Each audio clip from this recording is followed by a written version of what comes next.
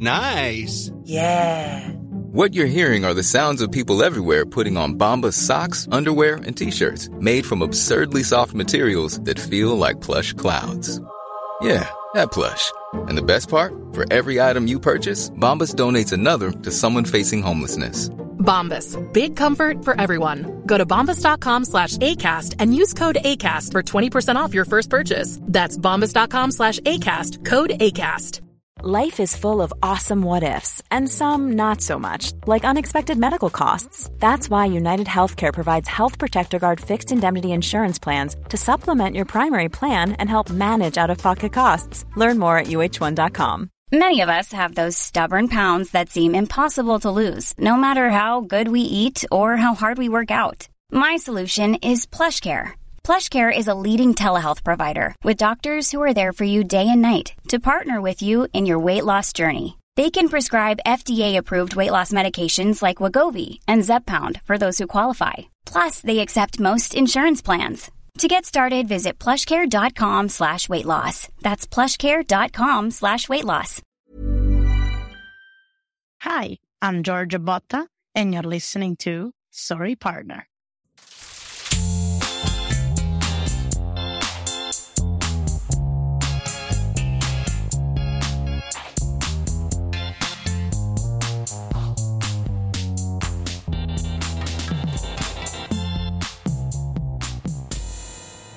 Hello, and welcome to Sorry Partner, a weekly podcast about bridge and all things interesting to bridge players, brought to you by bridge partners and friends, Catherine Harris and Jocelyn Starks. On today's program, we talk with Giorgia Botta about life as an Italian junior champion, her transition to elite competition in New York, and her top tip for developing players. But first, let's kibitz. Hi, partner. Hi, partner. How are you, Jocelyn? I'm well, Catherine. How are you? Have you recovered from our tournament this weekend? Oh, I think so. But that was crazy. It was crazy. So you had a meeting, is that right? I did. I had a meeting and it was about an hour away and I didn't know how I was going to make it work to get back to the tournament. So I ended up doing it on site at the meeting and it was, not ideal circumstances, but I don't think that I can attribute our performance to that rather unfortunate setup that I had. Paint the picture for me. Where were you? I mean, as in, like, where were you sitting playing? What was the situation? I was like in a hallway and it was in a church and they were like vacuuming around me, but I did have my computer and I did have a mouse and a mouse pad. I was prepared. Then I had to drive home an hour.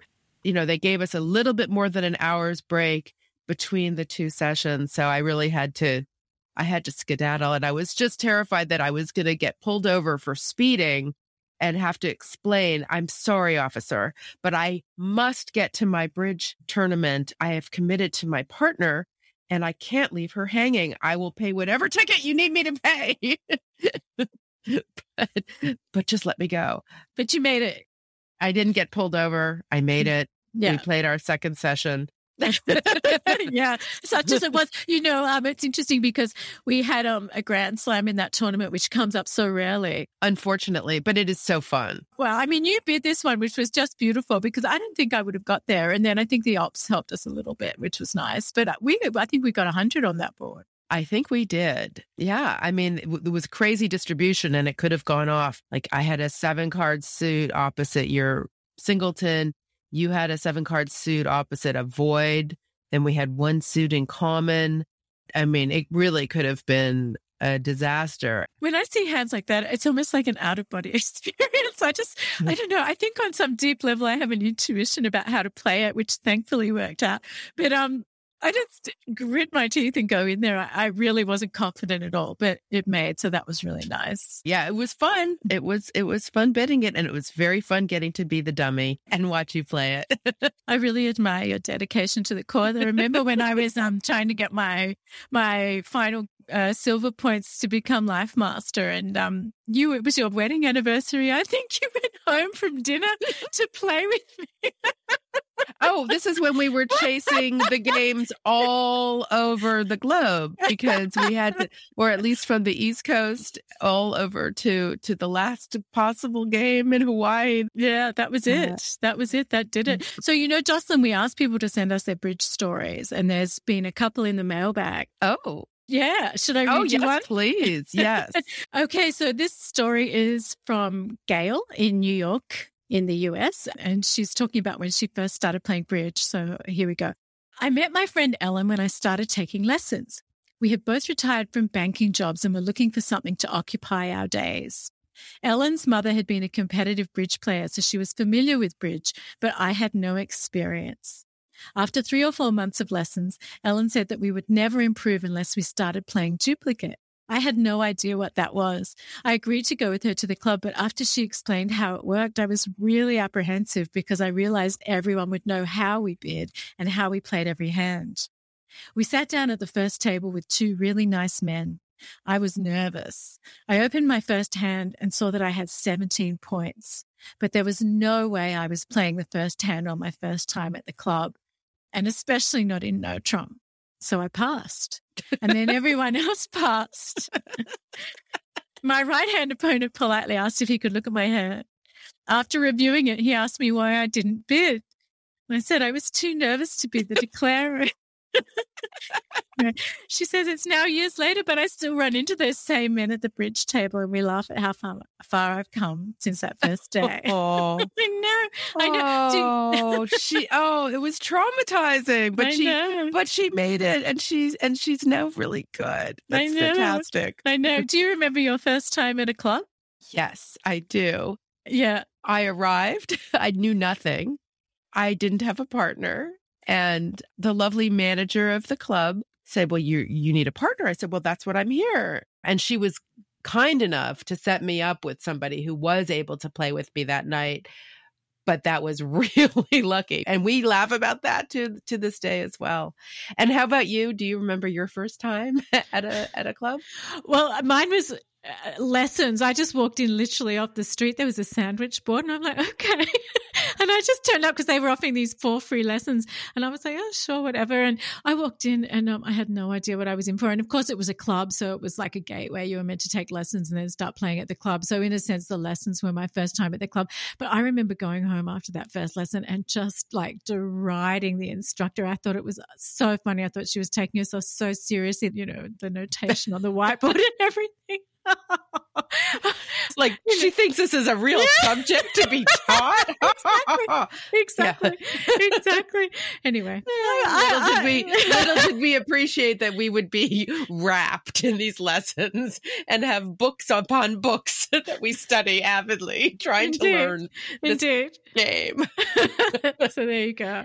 That's so funny. Well, we'd love to hear all of your stories about your first times at the club. And in fact, any funny story that you have about bridge or about a bridge club or a tournament or about your partner, please send your stories to sorrypartnerpodcast@gmail.com. And maybe we'll read them on the podcast. Coming up next, our interview with Giorgia Botta.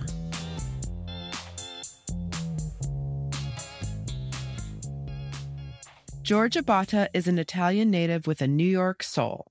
Her bridge career has taken her from the Italian junior program, which she joined at 14, to bronze, silver, and gold medals at various national, European, and world championships. We talked about her transition from being a junior champion, living with her family in Rome, to moving to the U.S. and life as a bridge professional in Manhattan.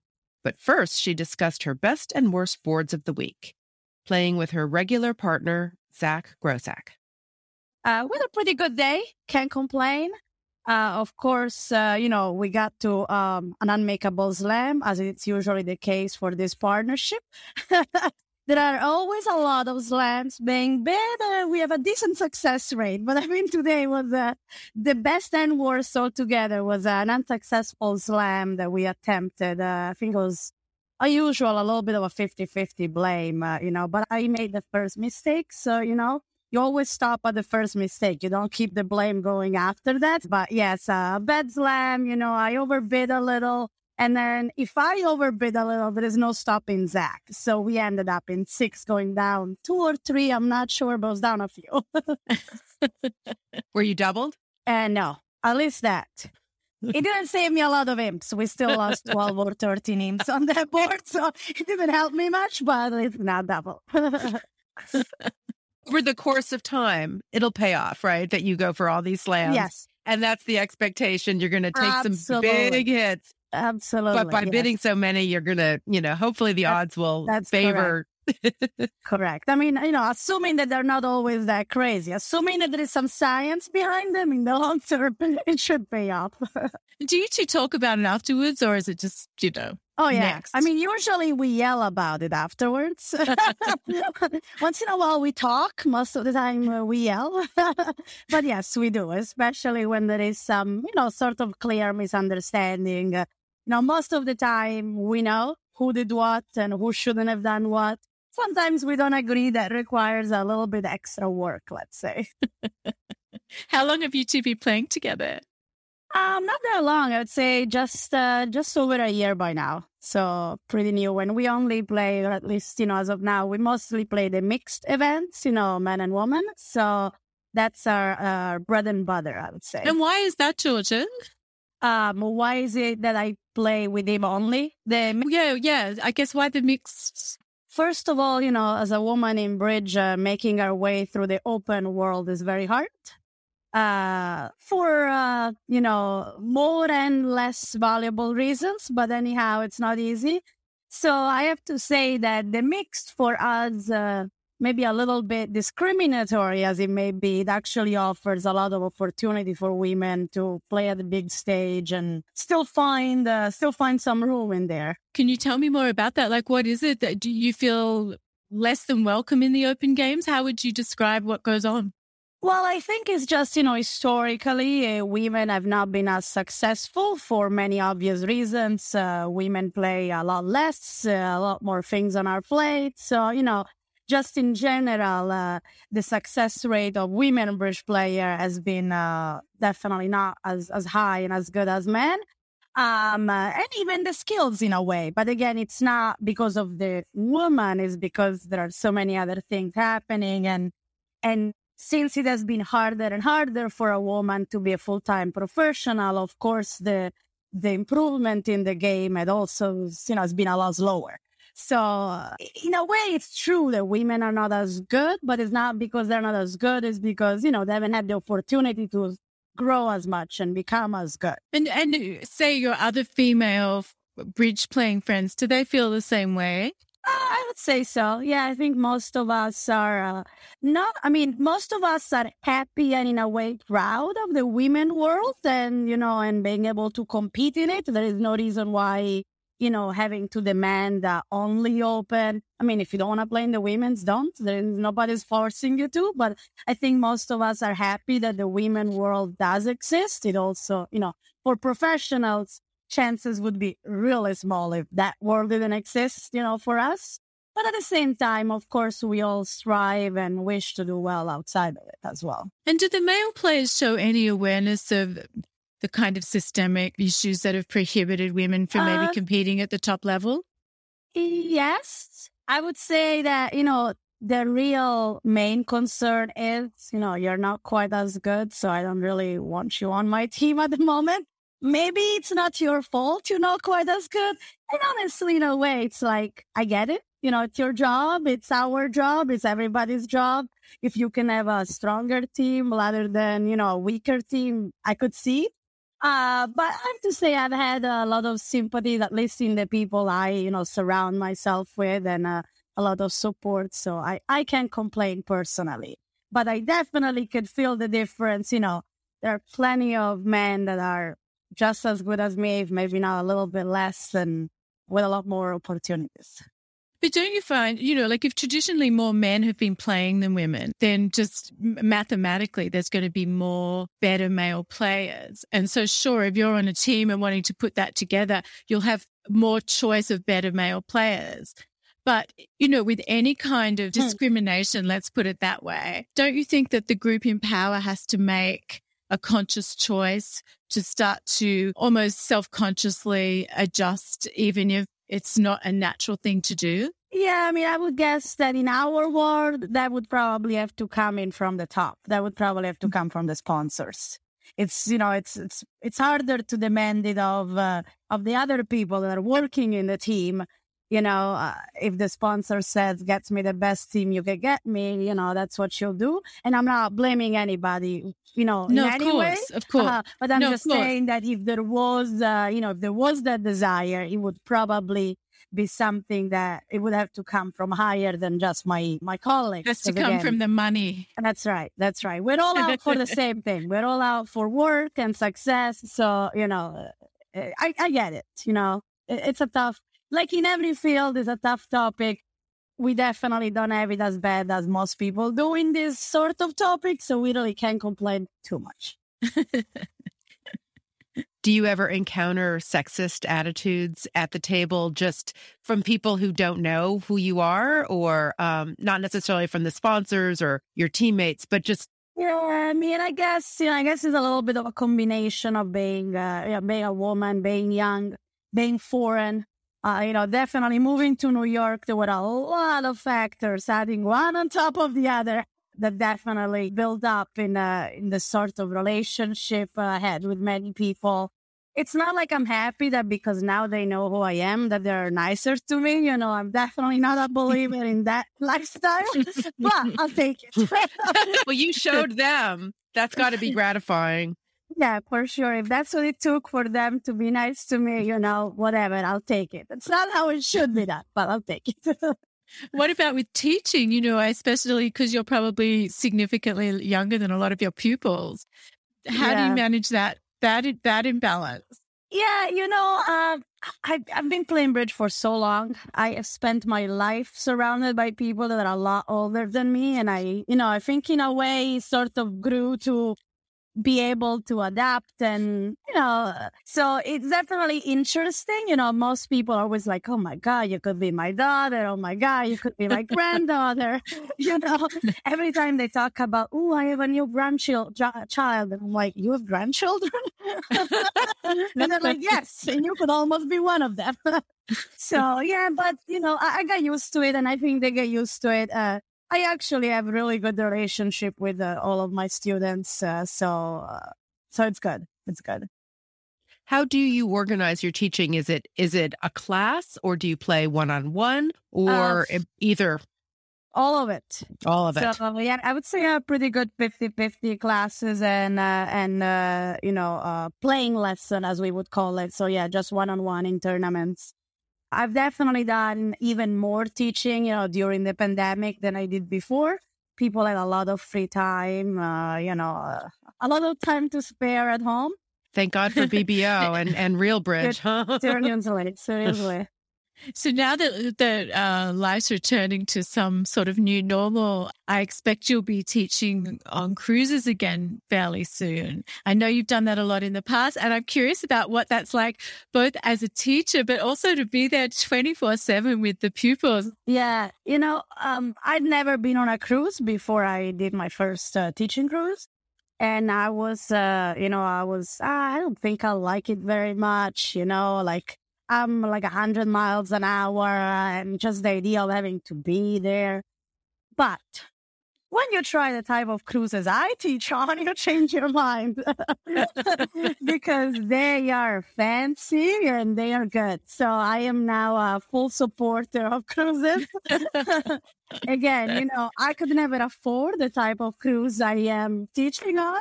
So the type of cruises I could afford, I might not like quite as much, but they're great. It's actually a great learning environment as well, because again, you have a lot of time in your hands, and it's great to alternate bridge classes, excursions. So it's great fun, I'm sure, for everybody that joins the cruises. And, we don't really spend all day together. We really mostly only spend the, hours of bridge together. And in that part, I teach for about 45 minutes per session. We usually have a couple of sessions a day. And for the rest, everybody else is just playing regular duplicate. Of course, I'm around and we'll chat, but there's a little bit of time for yourself. And then we usually have a little bit of a get together for a cocktail hour before dinner. And while you drink Prosecco or champagne and have all the herbs, it's really okay to talk about bridge with anyone for hours. So it's fine. What about your social circle? Do you mostly hang out with other bridge players? Yes, or colleagues of my husband. That's one of the things I was really worried about when I moved to New York. I wasn't studying and I wasn't really working in the real term, meaning, yes, I was going to the bridge club, but, it's not really an environment where I was expecting to meet that many people. So it was a little, where am I going to find friends? But, I was pleasantly surprised. A huge circle of very young pros and teachers here in New York. So it has been very good. And do you talk about bridge when you're hanging out together, or what do you tend to do? Well, I try not to.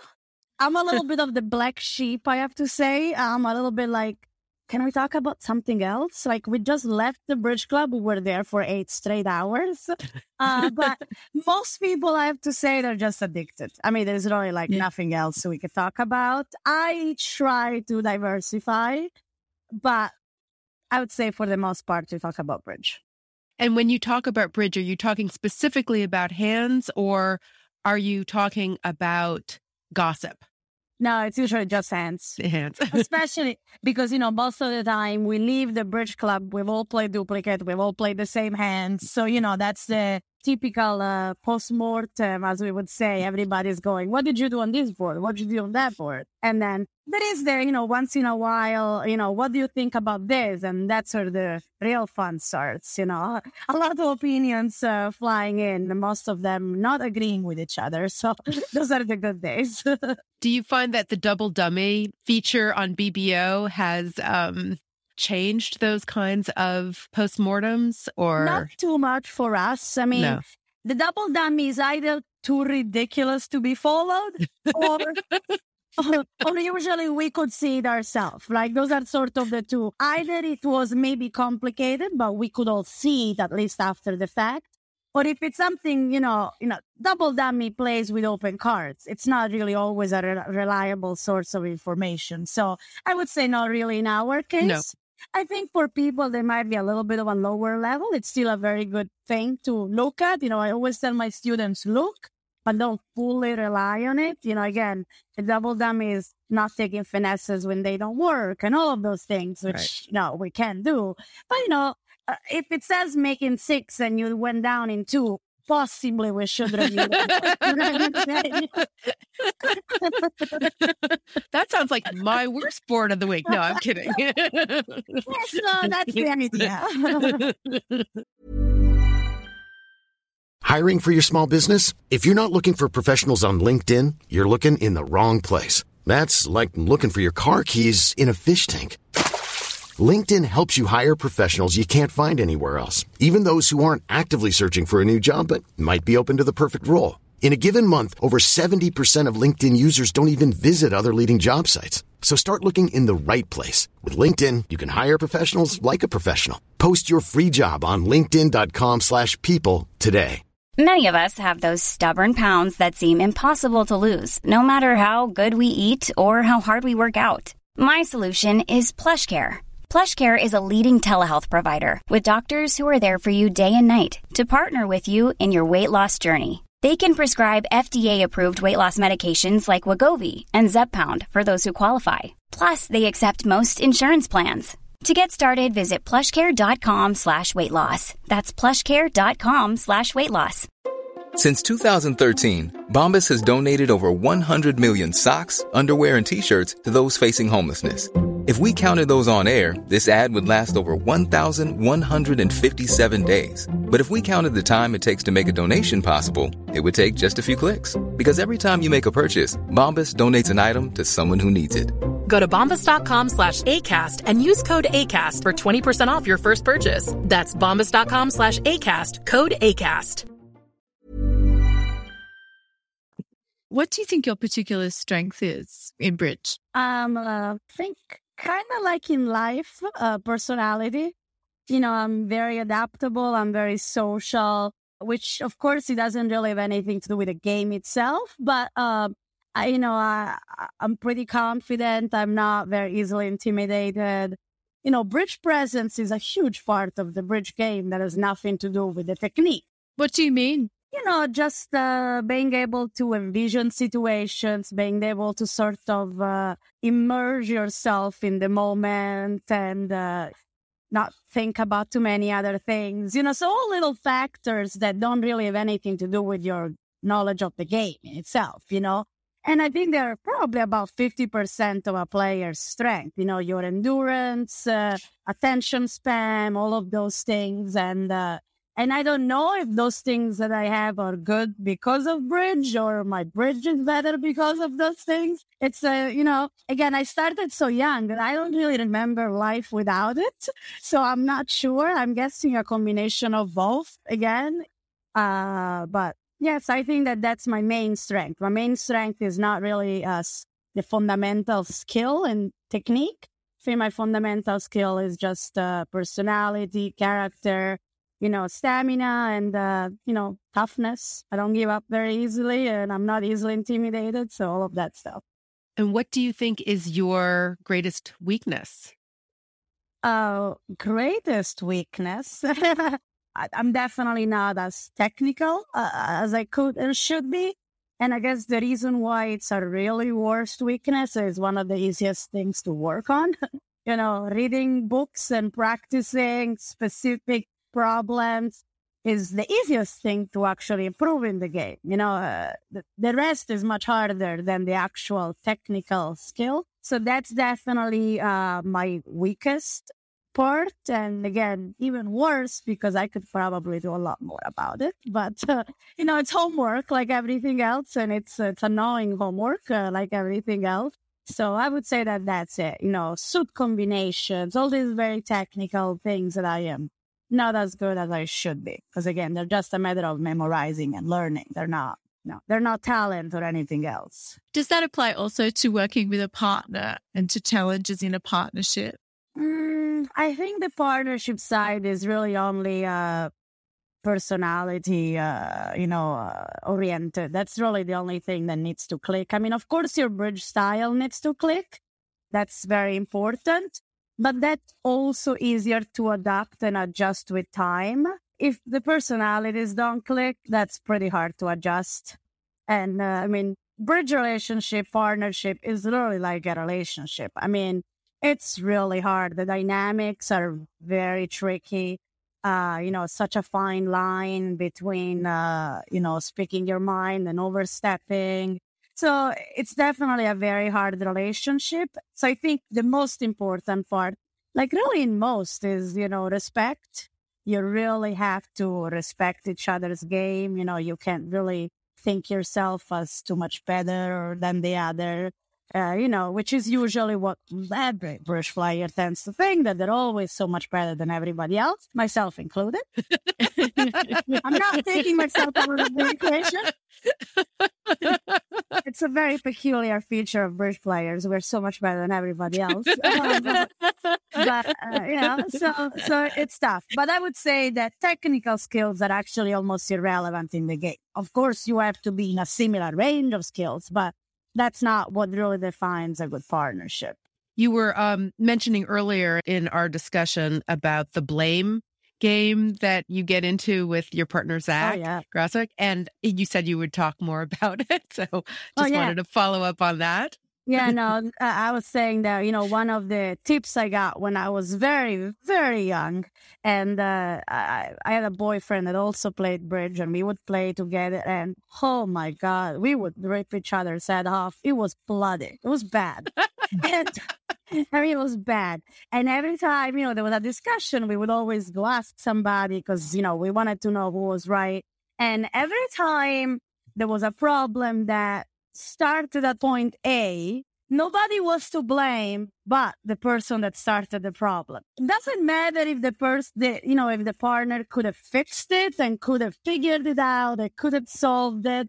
It's like if you made the first mistake, You're not going to go blame your partner because your partner didn't figure out or didn't do something that could have saved the day, because that's something that, that's part of the blame game, right? Well, yeah, I made a mistake, but I mean, it was obvious I made a mistake. Why the heck didn't you try to help us, right?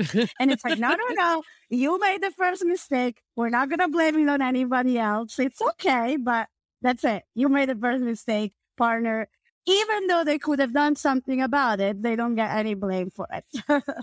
That's funny. That's really funny. Good way to solve the discussions much quicker than it would otherwise. I wonder what's the funniest thing that's ever happened to you when you were playing bridge? Not many funny things usually happen at the bridge table. Let's just say that. Usually it's either not great or really bad. When it's good, it's supposed to be. So, you never really think about it. But I remember a few years ago, I was here in, I think actually New York, but definitely in the US. I think actually New York, I was playing in a regional. And it was not very big event, a regular regional team game. And, we're playing this hand and we're sort of halfway through or so. And the declarer doesn't have any more cards in her hand. And we all have like 5 or 6 cards left. And so everybody's looking around thinking, what is going on? So we all count our cards and all of us have 13. So, nothing happened like, I won more or you have one more. And then all of a sudden we look down and she left 5 cards in the board. So she played the whole hand with like 8 cards. And so we called the director and the director was like, well, I've never seen this before. I don't really know what to do about this. So, yeah. And the best part was that the 5 cards were like 3 kings and an ace or something like that. Poor person. Oh, that's terrible. I think we didn't even take any compensation because the result was so great. There was no need for any further compensation than them playing with 8 cards instead of 13. I mean, how did you not notice that you were only 8 cards? Did she not sort her hand and see the pattern, or? Yeah, I mean, I don't know, but trust me, we got to the last 5 when she was out, and we were like, "Oh wow!" It wasn't it wasn't a 10 seconds in realization. This was like 2 or 3 minutes. So yeah, I would say that was one of the funniest things that happened. That is real. That is really funny. I wanted to ask about the differences between how the game may be played in Italy versus the US, or in other sort of regional or national differences that you may have observed during the course of your playing all over the world. The beauty of bridge is that bridge is the same everywhere, in the sense the overall sort of the outer shell, it's the same everywhere. You can go and you can play basically everywhere in the world with anyone. Of course, the details of the styles are quite different.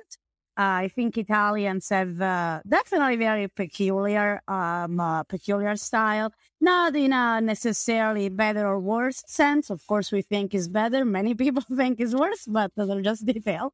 I couldn't really pinpoint. I don't think there is a description of how it's different. It's hard to really tell.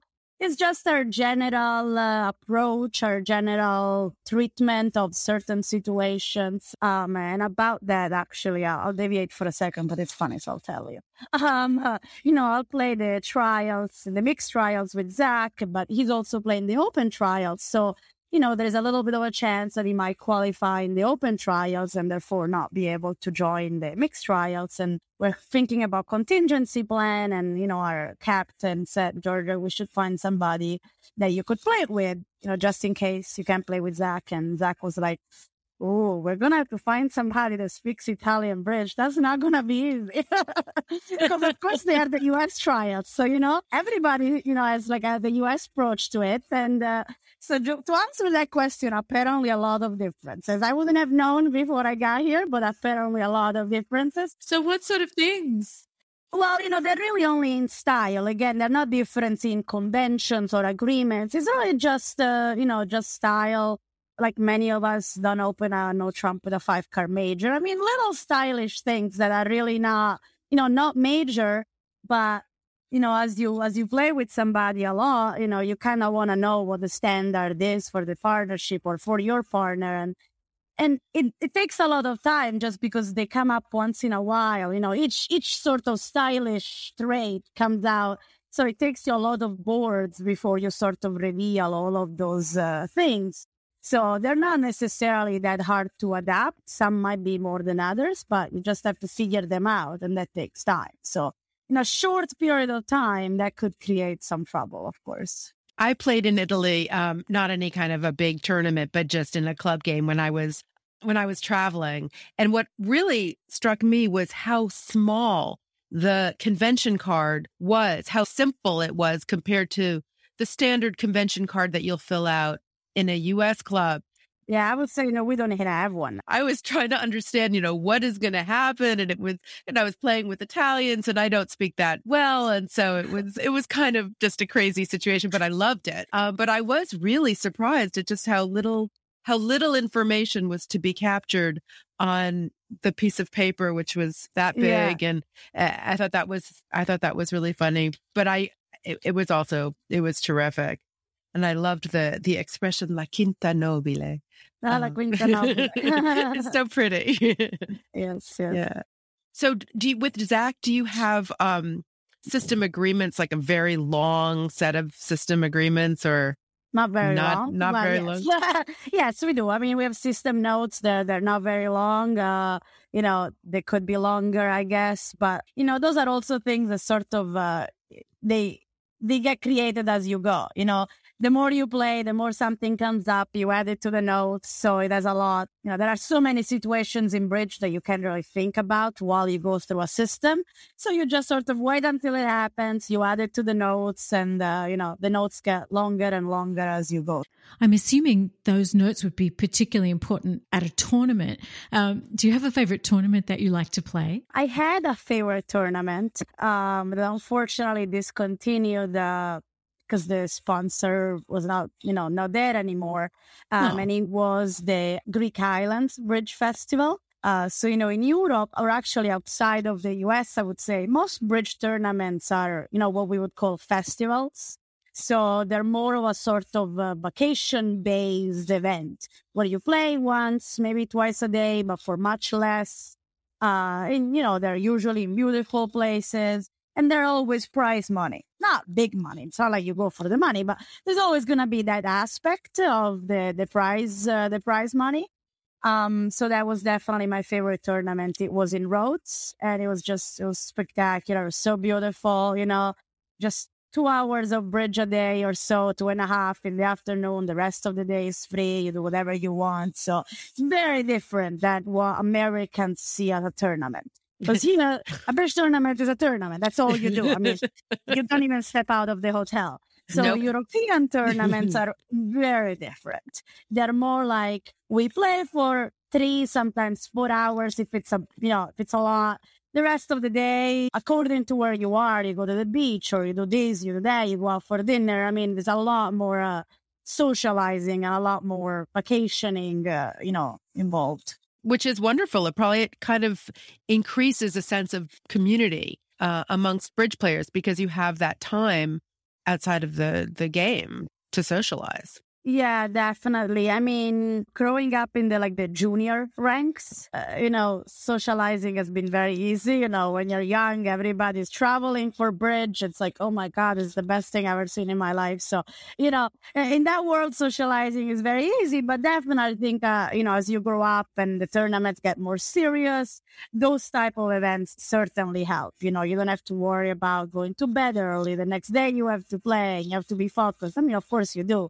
But when you play at 4 p.m., you have plenty of time to rest and be ready. You don't have to be up and running at 9:30 because you have to play at 10 a.m. every day, Do they have those midnight games at the tournaments in Europe? No, that's a U.S. thing. People are out eating and drinking at midnight. I figured. At midnight. Well, they're drinking at those games, I think. Yeah, that's true. I mean, I'm sure you could find somebody around the hotel premises, but no, most people, they're out partying and having a good time late at night in Europe.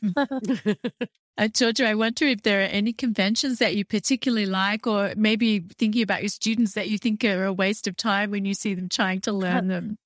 Yeah. So in my I have Bergen races or any form of. I really couldn't care less for Bergen races itself, but any form of any convention, that really focuses on differentiating the number of trumps and exact ranges are always very useful.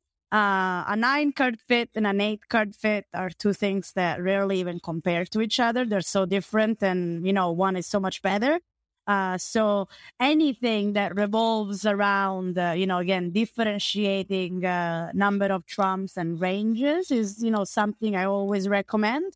Whenever my students ask me, what's a convention I should learn, I'm always, Bergen races.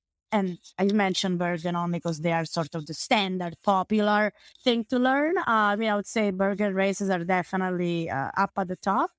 And for my waist, I'll have two. I have Gerber. I hate Gerber. I can't stand it. But the best part is that I keep going down in 6-0 trump without two aces, and I still hate Gerber. That tells you how much I hate it. Because every time I end up in 6-0 trump and I go down because I'm missing two aces, I look back at the auction and I'm like, I really couldn't have used Gerber almost any time. So even when it does happen to be useful, usually you couldn't have used it. So that makes it extremely useless. So I hate Gerber. And then I also really hate forcing no trump, but that's very Italian, or rather, guess non-American. I think Italian even more than, than other places. I'm like, one no trump is literally the best contract in the game. Why are you guys forcing yourself out of it? I don't get it. Like, literally, we spend our time trying to play one no trump as often as possible, and you create a convention that forces you out of it. That's really something. So yeah, those would be my worst two. Okay. Do you find that your students can be categorized into different types? So, for example, are there some that really like rules, and are there others that just want to just play? I mean, and how do you adapt your teaching style? I mean, most students in their early stages like rules. Now, most of them also won't really remember the rules, but they like them, which I understand. Okay, it's totally understandable. Rules, if you remember them, they certainly make the approach to the game easier. They make the actual game impossible. I mean, you'll never be good with rules, but as you learn, as you get better, they clearly help you at least get out and play. But I'm not a big believer in rules. I think no real bridger can be a believer in rules.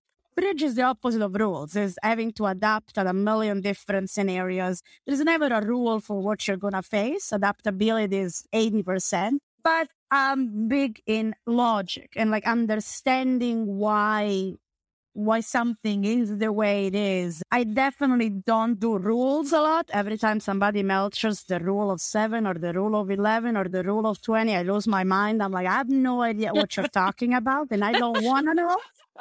I mean, I can't understand how you decide what to do based on a rule. What do you mean the rule? You gotta look at the cards. What rule? But logic and understanding that, yes, 100%, because if you don't understand why you're doing something, you will only get it right as long as there is no other factor in the equation. You change something and now you don't recognize anything anymore because it's just a little different. So no rules, but a lot of logic, a lot of explaining the fundamentals of why things are the way they are.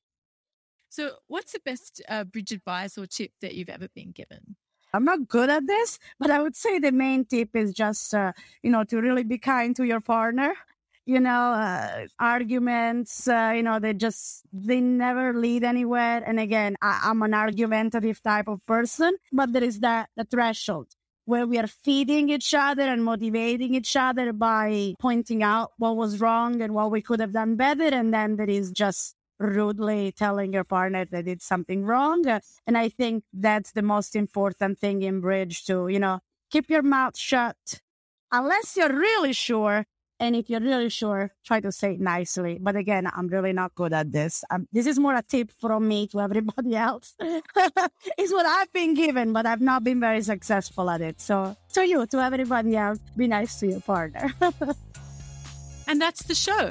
Thanks to Giorgia Botta, Rabina Astley, Catherine Shirajo, Dan Graboy, and Theo Hassan.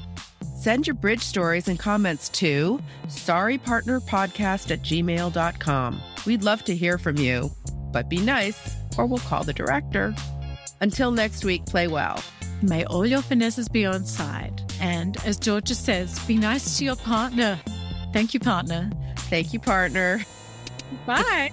Bye.